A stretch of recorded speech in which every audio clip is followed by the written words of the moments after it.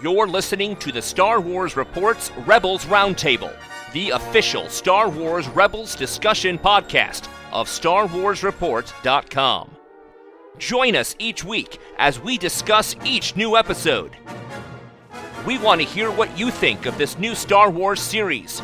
Send us an email or an MP3 at rebelsroundtable@StarWarsFanWorks.com. Follow us on Facebook at Facebook.com/Rebels Roundtable, on Twitter at Rebels Round, or on our website, RebelsRoundtable.com. It's a long time ago, in a galaxy far, far away. So strap yourselves in, and welcome to the show. Hello and welcome to the original Rebels Roundtable, the official podcast of the Star Wars Report covering all things Rebels animated series. I'm Jonathan, and we're here to talk about Season 2 of Rebels. And joining me tonight, we have Jen. Hey, everybody. Barrett. Oh, it's good to be back, my friends. It's good to be back. And your friend and mine, Nathan P. Butler. Hey, everybody. So tonight we're discussing the first official episode of Season 2, at least as they have it listed on iTunes. And this episode is The Lost Commanders, where we're introduced to some old friends. Before we get into the episode specific, I kind of wanted to get everybody's initial impressions. So why don't we start with ladies first? Jen, what did you think of this? I know you're a fan of the clones. I had preview syndrome that I had last time with the Clone Wars. This was something that occurred to me a lot during the Clone Wars series, where I would see the preview, I would get super, super excited, probably place my expectations too high, and then get to the episode and be like, what is this? And that's kind of what happened with this episode. I think I probably should have not watch the preview and just let it roll over me and have no prejudgment, because I was very grumpy during this episode. I thought it was silly and kind of useless, and it was not what I had wanted for my clones. I did not want this to be their triumphant return. It felt really dumb. Baron, what was your take on this one? Wow. Ouch. Ouch. I was pretty excited to have the official return of the second season of Rebels. You know, we did get that taste, but it was very early in the year. We got Vader, you know, so I can understand where you're coming from a little bit, Jen, because I was expecting to see Vader. You know, we saw Ahsoka. Where's Vader? Because they kind of left it with a cliffhanger with the little taste they gave us earlier.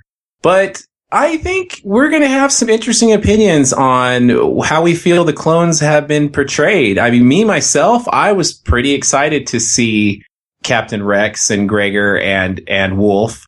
And see, I didn't know Wolf too well. You know, he wasn't like my favorite. He wasn't like a main character, kind of like Rex was. Like, I think most people know who Rex is. And Gregor, I think people really have to go back to find out who Gregor is. But it was exciting to see them back. We're going to talk about their living situation and how badass it is.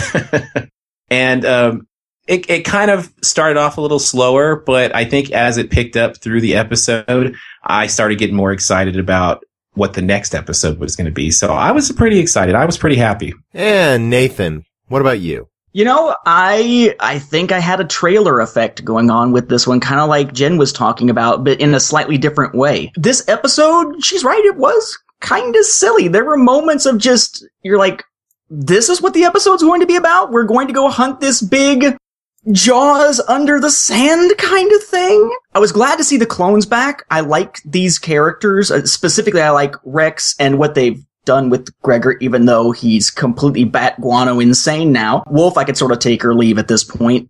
But I was kind of interested to see how are they going to bring them back? How will they work them into the rebellion? Are they going to join the rebellion? All kinds of things like that sort of running through my head once we saw the preview that they were going to be back. But the real emphasis of this episode was, dude, the clones are back! But that was already spoiled by the trailer. So it was kind of like the big reveal that should have really gotten me excited about this episode. Since I already knew about it, that didn't play into whether I enjoyed it or not. And instead, it wound up feeling like a very flat episode. There are character moments that I love. One in this one, or one character thread in this one, and one in the follow-up episode that I loved. But otherwise, the episodes felt kind of flat. I guess I expected something more bombastic for the beginning of the season and for the return of the clones. And I think I'm going to have to echo a lot of what you guys have said. I think this episode, I was expecting more from it. I don't know exactly what, but I was expecting more than we got. And Nathan, I'm so glad that you referenced Jaws, because that's something that screamed to me when they were hunting the giant sandworm thing. This episode had me going through just a lot of sort of mixed emotions. Yeah, I was excited to see the clones back, but it caused a lot of questions to come up, and I'm hoping that maybe we'll get the answers to some of them as the season goes on. First of all, clones are back, and I'm surprised, because the Empire seems like they kind of retired them and let them go, and that seems atypical, I guess, of what I would have expected the Empire to do. They've got them on this world where they have an old ATTE, and they're going around like three old fishermen. Then we have the characters. I mean, and they're not exactly the characters I would have thought would have ended up hanging out together. I mean, Wolf and Rex, and then Gregor, who, if I'm not mistaken, the last time we saw was in that lovely D-Squad arc as a clone commando who we all kind of thought maybe was dead. Well, I can give you some answers, possibly. I think it was back, actually, right around the time that the Abathar arc, finally something to make it relevant, right? Kind of like the puffer pig and Lando coming back. I think that right around the time that aired, I think it was Filoni that was talking in one of the little StarWars.com videos about how we don't actually see Gregor die, so Gregor could return, and he just never did within the span of the Clone Wars. So I think it was always sort of in the back of his mind that somehow Gregor would come back. I'm not sure the plan was always to have him come back kind of nuts, but then again, you spend that long on Abathar, I kind of gotta wonder how long it's going to take you to tip that direction anyway. As to your question, though, about what happened with the clones and the stormtroopers, we find in story group canon, right, now everything is equal. We find, for instance, in Smuggler's Run, which is the story of Han and Chewie in those Force Friday character-specific books, and we find actually in a brief mention or two in Battlefront Twilight Company that comes out here in about a week, give or take, as of the time we're recording this, we find that there are still some clones serving within the Empire. In fact, the clones are the founding members of the Stormtrooper Corps when the Empire changes over from the Army of the Republic, or the Grand Army of the Republic, to this new military structure that's talked about a lot in Tarkin. What happened, though, apparently, according to Servants of the Empire, the Secret Academy, that gives us the end by the way of Zer Leonis' story. Apparently that's not going to happen on screen. It's done already. What we get is the explanation that the clones were great because they were bred to be warriors. The Jedi were bred into their skills, which made them great. Stormtroopers, not so much. They're recruited, which makes them less formidable. But they had to increase the ranks because of genetically engineered bioweapons. So the idea was that the Emperor, when he founds the Stormtrooper Corps, opens up recruitment to anyone within the Empire who is able to actually handle the training, because they needed a diversified force so that, unlike what the Separatists tried to do a couple times, there couldn't ever be one bioweapon that enemies of the Empire could use to take out the entire Stormtrooper Corps if they were all clones. Not to mention at this point that the clones are just older. Right? I mean, they're basically 56 years old at this point, 28 chronologically, but they're 56. They've got that double lifespan speed. So those factors together made it so that, yes, there are still clones there. They're just not nearly as numerous as they once were. And, that was also something, now that I think about it, that was brought up in, I believe it was Tarkin, wasn't it? That Vader had at least one clone serving in his group? I believe so, yeah. And also, now that I'm thinking about it, in Lords of the Sith, one of the Emperor's Royal Guards was a clone. So, to the episodes itself, we start off with the remains of the Rebel fleet. We saw that on the last episode, the one where Vader really becomes involved, that they lost their command ship, and they're trying to deal with that now. They're trying to figure out what their next step would be. And Ezra proposes that they kind of find a place to hide. Ahsoka suggests that they connect with a former military commander who may know of places where the rebellion can sort of set up shop. This sets off the purpose of this episode, that the group is going to take the ghost and go search out Ahsoka's former clone companions. We don't know at this point that it's clones, and you can tell that Ahsoka knows that Kanan may have an issue with it because she kind of reiterates several times, you have to trust him. No matter what, you have to trust him. And Ahsoka doesn't come with. She says she's going to investigate the Sith lore, that there are questions that need to be answered. So, I don't know. As a setup, I think this could have been better. What do you guys think? I think it's ridiculous that Ahsoka wouldn't warn Kanan given his backstory. Like, it sounds like she knows, or at least has a strong inkling, that he's going to react badly to clones. And she blindsides him. She just sends him out there and says, trust me, it'll all be good. And like, he's never gonna feel good about just having clones open the door, and that's gonna be his first, like, I don't understand her logic here. And it could have gone really badly, because he had a very, very visceral reaction, and it would have been like, yeah, oops, sorry, Ahsoka, I killed them all. You know, I saw it a different way. I thought that, Filoni and company are playing a fine line with Ahsoka here. She doesn't go off on the missions with them. You know, it can't be the Clone Wars. This is Rebels. We have a whole new group of people we're supposed to like now. We all love Ahsoka. She's not going on the mission with them. She has to go do something else. There's that fine line they're walking.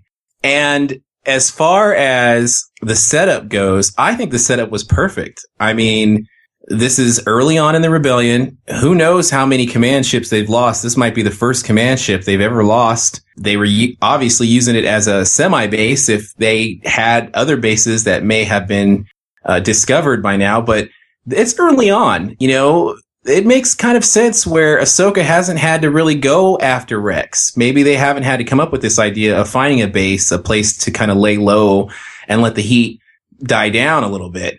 So I thought the setup was pretty good myself. And it makes sense that some clones kind of would stick with Vader and some clones kind of would not. I mean, you can't really kill all the clones because they are a bunch of soldiers. You know, you can't, old or not, they'll still fight you, and you just ended a war. You don't want that. So it makes kind of sense that maybe not for these three to get together, but for some clones to kind of band together and live their life. And that ATTE, we're going to get into it, but I'm so excited about that. I mean, that's the best thing since sliced bread to me when we get into the ATTE. Okay, but Ahsoka tells them to go seek out the clone. She goes, well, I haven't tried everything. I mean, but Ahsoka, really, what have you tried? You sent a bunch of emails, and they haven't come back. But you know what planet they're on. It just didn't seem like that big deal. Wait. She doesn't know what planet they're on, does she? She gets the tactical droid who's able to hunt them down, but she only knows like an approximate last known location for them. She doesn't know if they're on Seelos still at this point. She doesn't know where on Seelos they would be. She sends them. They fly right to the planet. No. They use the robot. The robot. Yeah, they used the tactical droid head when they flew down to Seelos. Well, she did say that she knew where they were the last time she had contact with them. So it wasn't like she hasn't had any contact with him since, but she said the last time I knew of his whereabouts, it was on this planet. So they just logically went. But, you know, I want to hit on the point where Ahsoka was kind of like a jerk by not telling Kanan. Ahsoka's kind of moving into this Jedi master role, or at least, she's not a Padawan, obviously. She's kind of a Jedi, trying to be a Jedi master. So by her not telling Kanan, you know, Jedis are always kind of jerks, and they're always kind of trying to teach and set up people for things. So this was kind of a lesson, I think she thought Kanan needed to learn. I don't know. I kind of feel, and maybe we'll get into it in later episodes, but as far as like Jedi and Ahsoka, I'm not sure. I always got the impression that she's kind of rejected the Jedi heritage, the Jedi ways, that she's kind of going on her own path. Kind of feel like she should have been able to find him if she had gone to the planet, perhaps because she knows him and could maybe reach out to the Force and try to find him.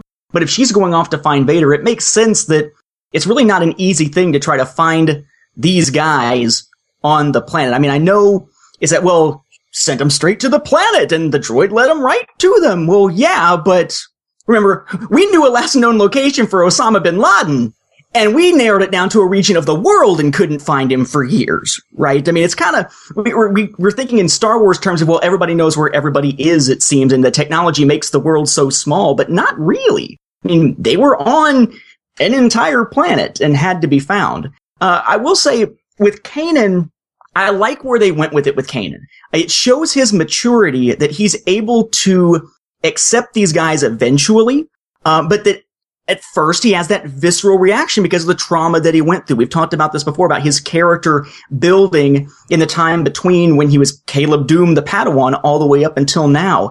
I think after what he went through, in referencing The Last Padawan, after what he went through with Styles and Gray, and watching his master get cut down. I actually wasn't sure. I had to go back and check and make sure he actually saw that, because I thought he was running away at the time. And sure enough, he had turned his head back just enough to see it.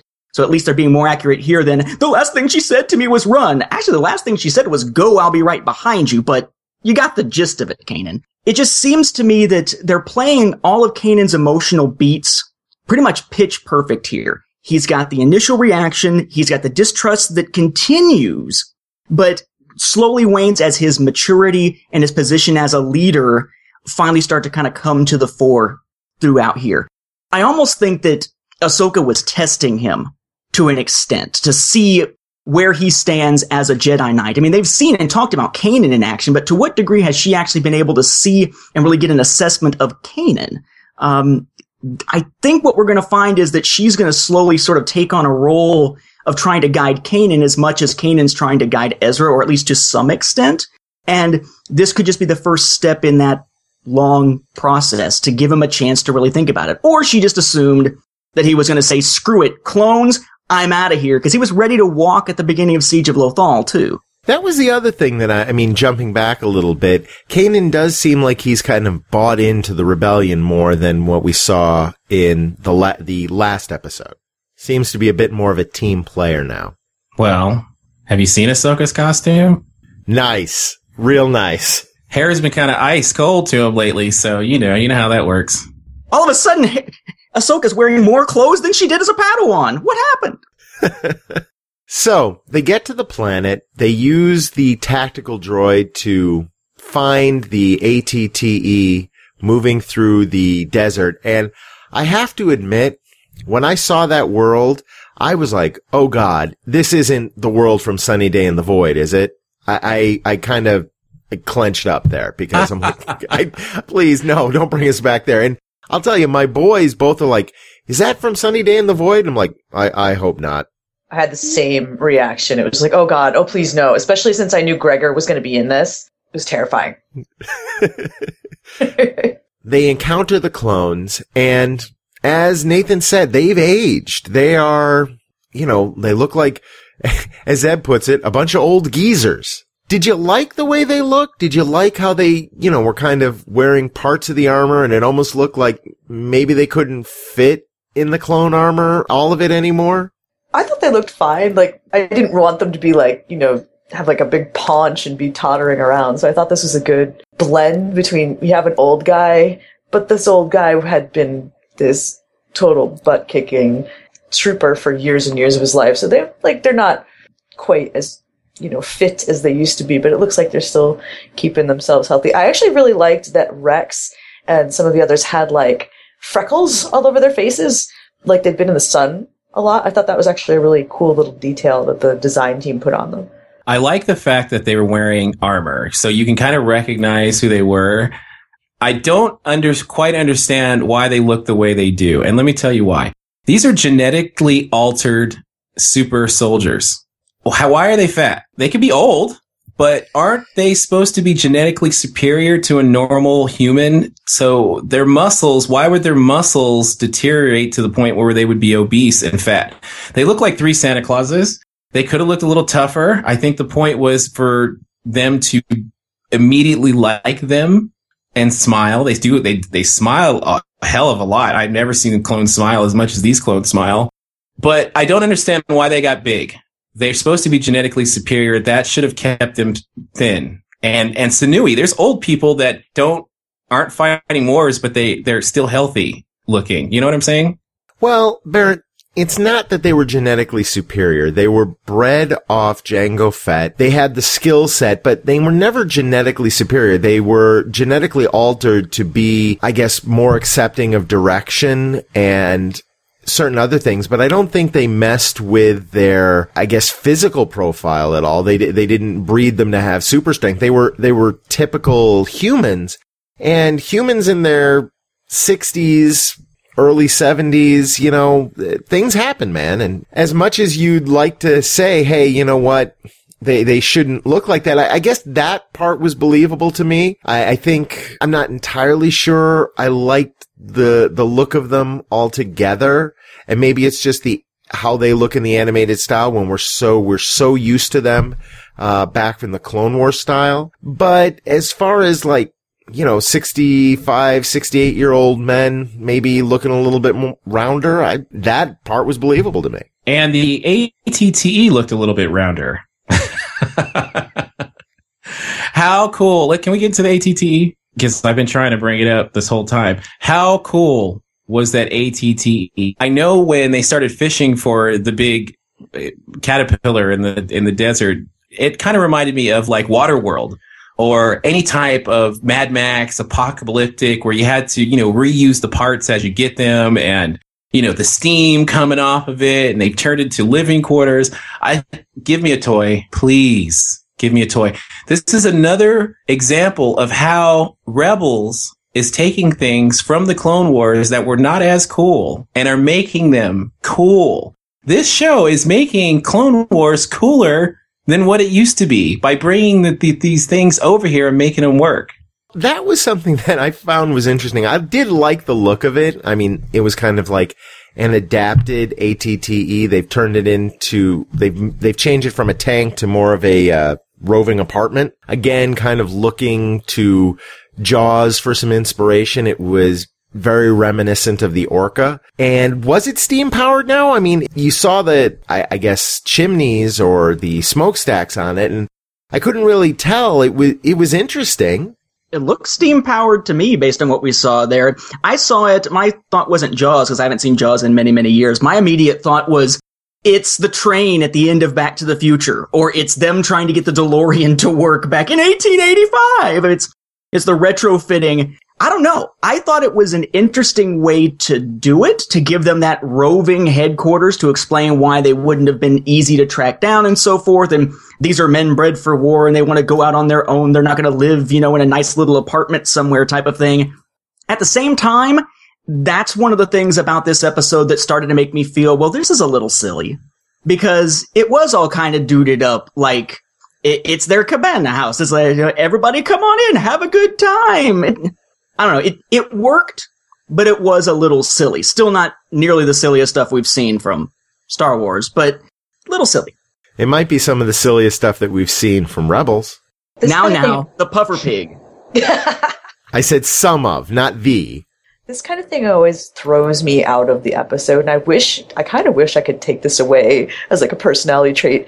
But like, I always wonder, it's like, what are they powering this thing with? They don't have any food. They're reduced to eating the worms from Tremors, apparently, for food.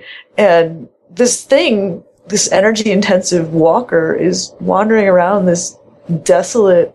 There's nothing there. Like, I don't know. It was a cool idea. It did seem very like Waterworld or some post-apocalyptic thing, like the Mad Max of Star Wars or something. But like, it doesn't make any sense. Wouldn't you have thought solar power on this planet? I mean, wouldn't it have been something to, you know, and maybe they're on there and I just didn't notice them, but wouldn't you figure that the top of that thing would be lined with solar panels of some kind, some extremely efficient Star Warsy solar panels that are way more efficient than ours? Would have made sense. These guys are Bear Grylls. Okay, they're all Bear Grylls. They've been in worse situations. They're living in retirement heaven right now. For all we know, they're still getting supplies, or they've hid something in here before they decided to, you know, make that planet their home. But it didn't take me out at all. Are they getting Imperial Social Security checks? What? They're getting some kind of supplies. What their retirement plan is. Hey, look at Gregor. Gregor's wearing a tank top or whatever it is that has the symbol on it of the place he used to work on Abafar. I missed that. That's awesome. What I want to know is, when we left the clones, part of some of the unfinished stories were about the clone who got his chip taken out and he went kind of crazy, right? Is that why Gregor's crazy and kind of Wolf is crazy, because their chips are out and it kind of messes with their head, but it didn't seem to affect Rex as much? I didn't see that as any kind of rationale behind what they were doing, how their personalities changed. I assume Gregor, the way that Dave Filoni talked about it in the Rebels Recon thing was, this guy went through an explosion that he probably shouldn't have survived, and he was on Aberfar and he came out kind of whack. As far as Wolf, it seemed like in Wolf's case, he was sort of beaten down over time, as far as, just trying to stay away from the Empire. It's why he didn't show Rex the emails, so to speak, or the messages. It's why, he's going to contact the Empire and bring them down on all their heads, because he wants to stay under the radar as much as he can, as far as drawing Imperial attention to himself and so on. The only thing we really got here as far as the chip goes is we got confirmation that Rex eventually does believe what Fives had said, and at least some of the clones, maybe just these 3, it sounds like more, went in and had their chips surgically removed. And then when Order 66 came, they actually had a choice. And it sounds by what he says that not everybody necessarily made the choice not to kill their Jedi. That these 3 didn't. Or I guess 2. And as far as we know, Gregor wasn't back with the Jedi or anything, but these guys didn't and walked away. In fact, we know this now, at least with Wolf, because Plo Koon, the clone that kills him in Revenge of the Sith, wasn't Wolf. It was confirmed that, it's not like he got a new eye or something. That actually wasn't Wolf that did it. I just kind of saw that as their way of saying, this is how we got past Order 66. This is why Rex and them are not actually bad guys now. This is why you can trust them. That question answered, and that was it. And everything else was defined by their circumstances. There was one scene where they first meet and Wolf pulls the gun on him and he's like, it's a Jedi. It's a Jedi. It's almost like the Order 66 was still trying to kick in. And that's what we saw with Fives, right? With that whole arc about the organic microchips. Like when they took him out, the whole thing was they get aggressive or something happens to him. So I kind of got that. And didn't you notice that every time Gregor was acting really crazy, the camera would turn to the side where he got the chip taken out? Now, about Wolf, I took it a little differently. And it's funny, Nathan, that you make it sound that maybe Wolf didn't participate in Order 66, because he pulls his gun immediately when he realizes Kanan's a Jedi and starts firing because he goes, you guys are missing the reason. Hold on, let me finish. He goes, they're here for revenge. So revenge on what? I mean, what did he do? On the clones in general. There's nothing saying that they're looking for revenge against Wolf. And in fact, Rex says I'm pretty sure it was Rex that says that they didn't kill the Jedi, that these guys didn't. But here they are. They're expecting any Jedi in the galaxy to want revenge on any clone in the galaxy, which is basically what Kanan is pulling here. Even according to Filoni, Wolf doesn't kill Plo Koon. Wolf doesn't kill his Jedi. He has the choice thanks to the chip. I'm going to have to, and not to beat a dead horse, but I think that Jonathan is onto something there. I think that Wolf probably killed the Jedi, because he thought that the Jedi were definitely coming for revenge. And why, like you said, why would they come for revenge if you didn't do anything? If you're one of the clones that Ahsoka and some other people can vouch for, you took that chip out. But I think maybe Wolf did kill somebody. I think you're onto something there, Jonathan. The other thing that's said that I find interesting is Rex says, these aren't the Jedi that betrayed us. Mm-hmm. No. That's not what he says. He doesn't say these aren't the Jedi that betrayed us. He said it wasn't the Jedi who betrayed us, as in it wasn't the Jedi who betrayed us. We betrayed them, or the Empire betrayed them. He's not saying these aren't this group of Jedi that betrayed us. There was this other group of Jedi that betrayed us. Not the same thing. I guess I'd have to go back and watch that, because I interpreted that differently. I'm with Nathan on this one. I took it as the clones are leery of the Jedi, because any Jedi who's left would have been a survivor of Order 66 and would therefore be probably heavily prejudiced against clones like Kanan. So it makes sense to me that, they've never seen this guy before. He's going to probably hold a grudge, because maybe a handful at best of Jedi wouldn't or would know differently. But there are hundreds of Jedi, and most of them were probably betrayed by their clones. So it makes sense that they would be terrified. I found the line. I was able to pull it up with the iTunes episode here. It's, they weren't the ones who betrayed us. It's not even they weren't the Jedi who betrayed us. The word Jedi is not in the sentence. Rex is basically saying the Jedi, theoretically here, weren't the ones that betrayed them. He says, they're Jedi. They weren't the ones who betrayed us. See, I think it's open for interpretation. I think that it's not open to interpretation. Well, everything is, but I think it's clearly that some Jedi went after them, and Wolf is spooked from that. And Rex clearly says they aren't the ones that betrayed us. So I'm thinking there's another story back here. How they got away, and maybe some Jedi helped them, and maybe some Jedi decided they weren't going to help. Who knows? But I think there's some backstory there. I don't think it's as simple as you're making it out. I agree there's backstory I'd like to know. I don't agree with the interpretation, but I'm assuming we need to move on. We do. Jonathan's like, come on! Back to the episode itself. Once they get over the initial issue, and Ezra's really kind of the peacemaker here, and he takes Ahsoka at her word and trusts the clones implicitly. He tries to recruit Rex, Wolf, and Gregor to joining the cause, to which they basically say no, that their war is over, but they might be willing to give them the locations of some bases. And Gregor comes up with the idea that if they're going to give them the bases, maybe the rebels can help them catch dinner. By using Zeb as bait. I believe Cooney is appropriate here. Stupid! You're so stupid! All right. Now, I have to admit, this is ridiculous. Okay. I have to admit, using Zeb as live bait to, what did you say, Jen? The Tremors worms? To get that, why, Filoni? I mean, just when you're starting to like, man, he's never going to Gascon us again, we have to go fishing for worm food. Okay. I literally just laughed out loud here with the mute on. Barrett's sigh just said it all. It's ridiculous. And how they catch this Jupa is, I'm sorry, it doesn't fit. This is Ewoks level. Now, the only saving grace, the only thing I can think of the reason why we have this scene, and stay with me here, we have to show how tough the ATTE is for the next episode.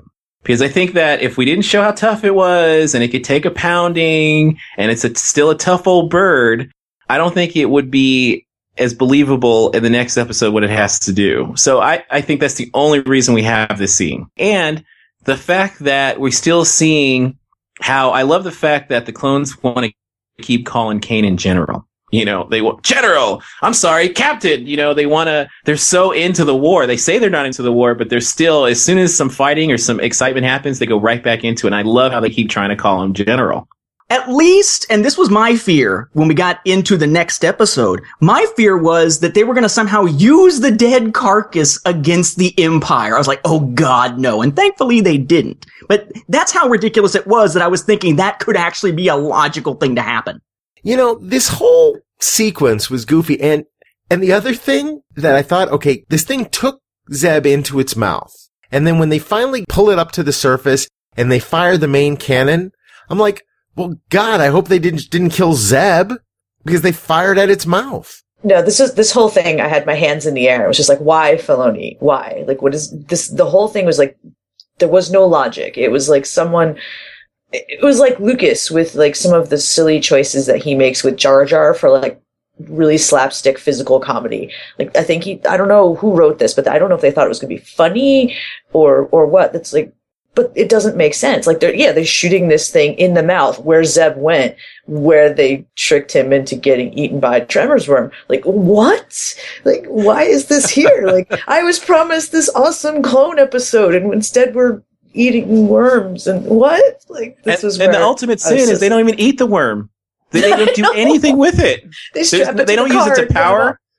Yeah, they don't use it to power the vehicle. They don't use it. They don't eat it. They don't do anything with it. It's like showing the gun in the beginning of the zombie movie and never using the gun. I will say, I think I know why they were shooting it in the mouth, though. Because the mouth, as I recall, wasn't it yellow? And isn't that where you shoot video game monsters? If we're looking for logic here, we're not going to find it. But as this is all going on, we find out a little bit later in the episode that Wolf has contacted the Empire and let them know that Jedi are there. He gives them up because he doesn't want to get in trouble. He doesn't want to bring the Empire down on him. And this kind of comes out that not only did Wolf sell out Kanan, Ezra, and the rest, he's also been keeping Ahsoka's communications from Rex. He wants nothing to do with it. I mean, I think when you look at the three of them, Rex seems pretty well adapted to what's going on. I mean, as you said, Nathan, Gregor's completely bug nuts.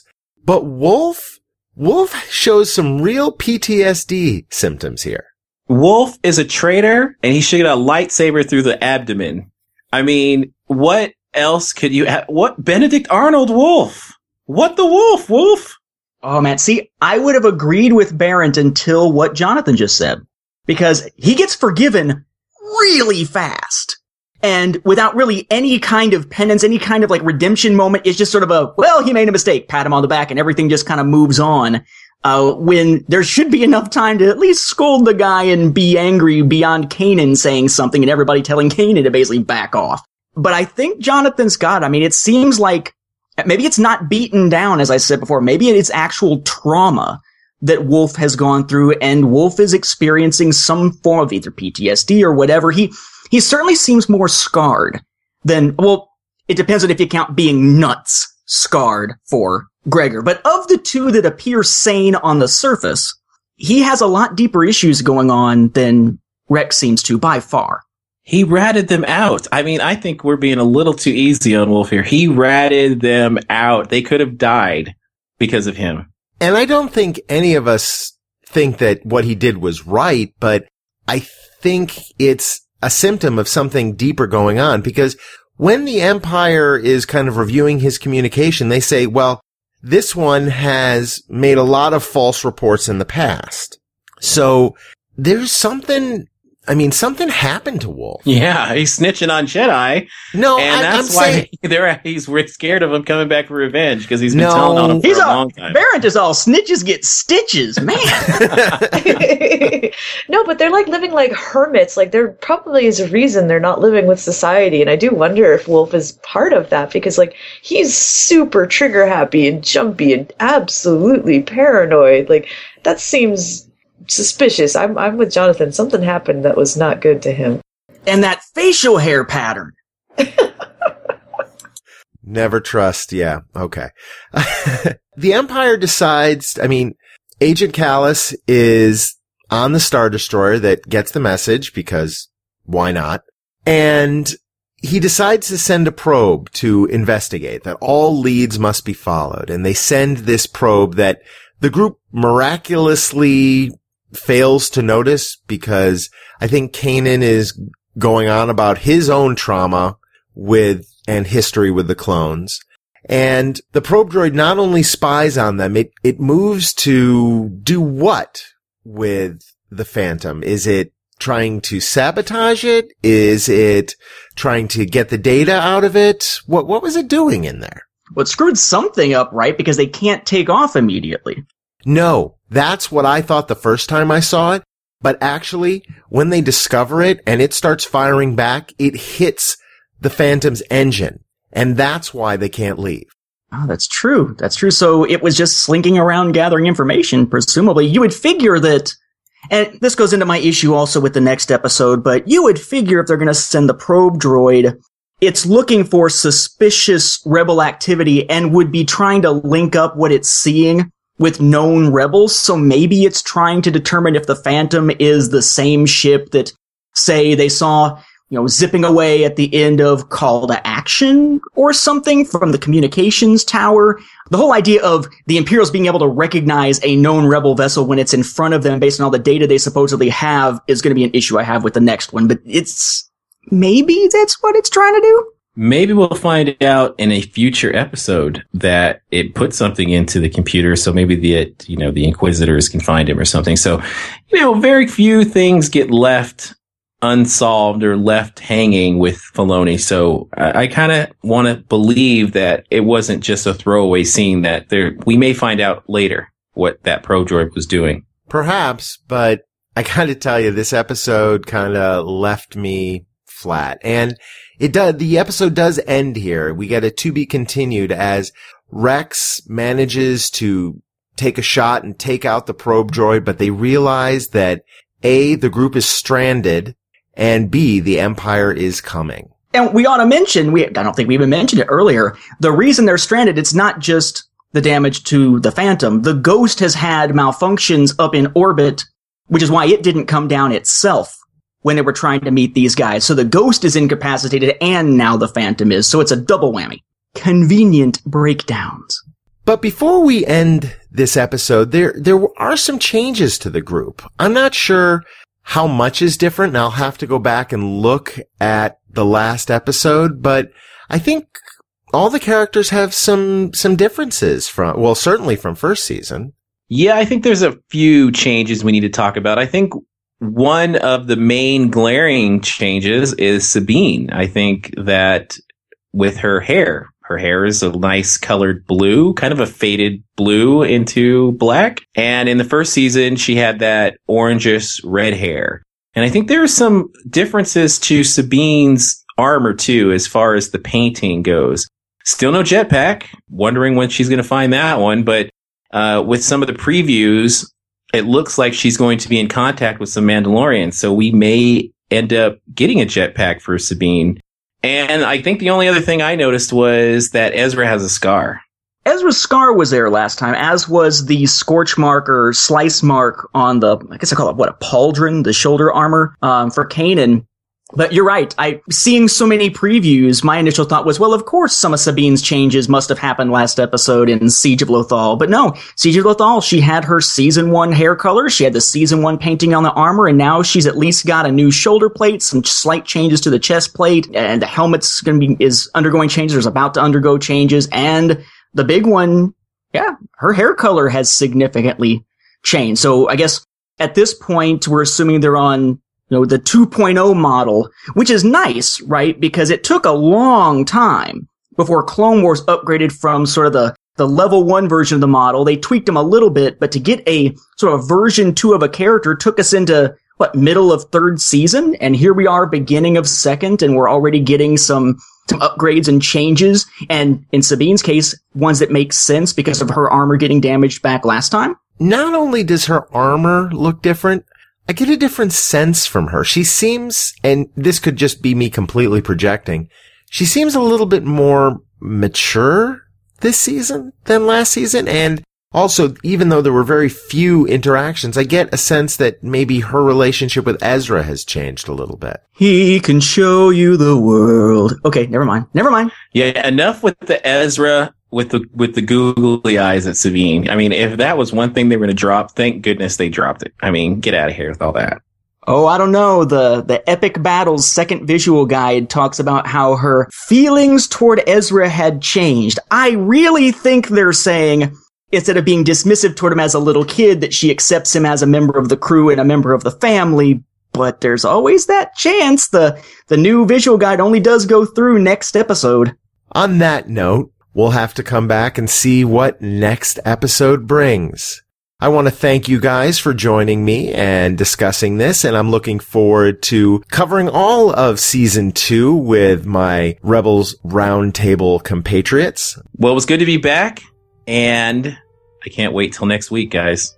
We'll finish up this arc, or to be continued. What is this? Is it still called an arc? Well, we'll discuss that next episode.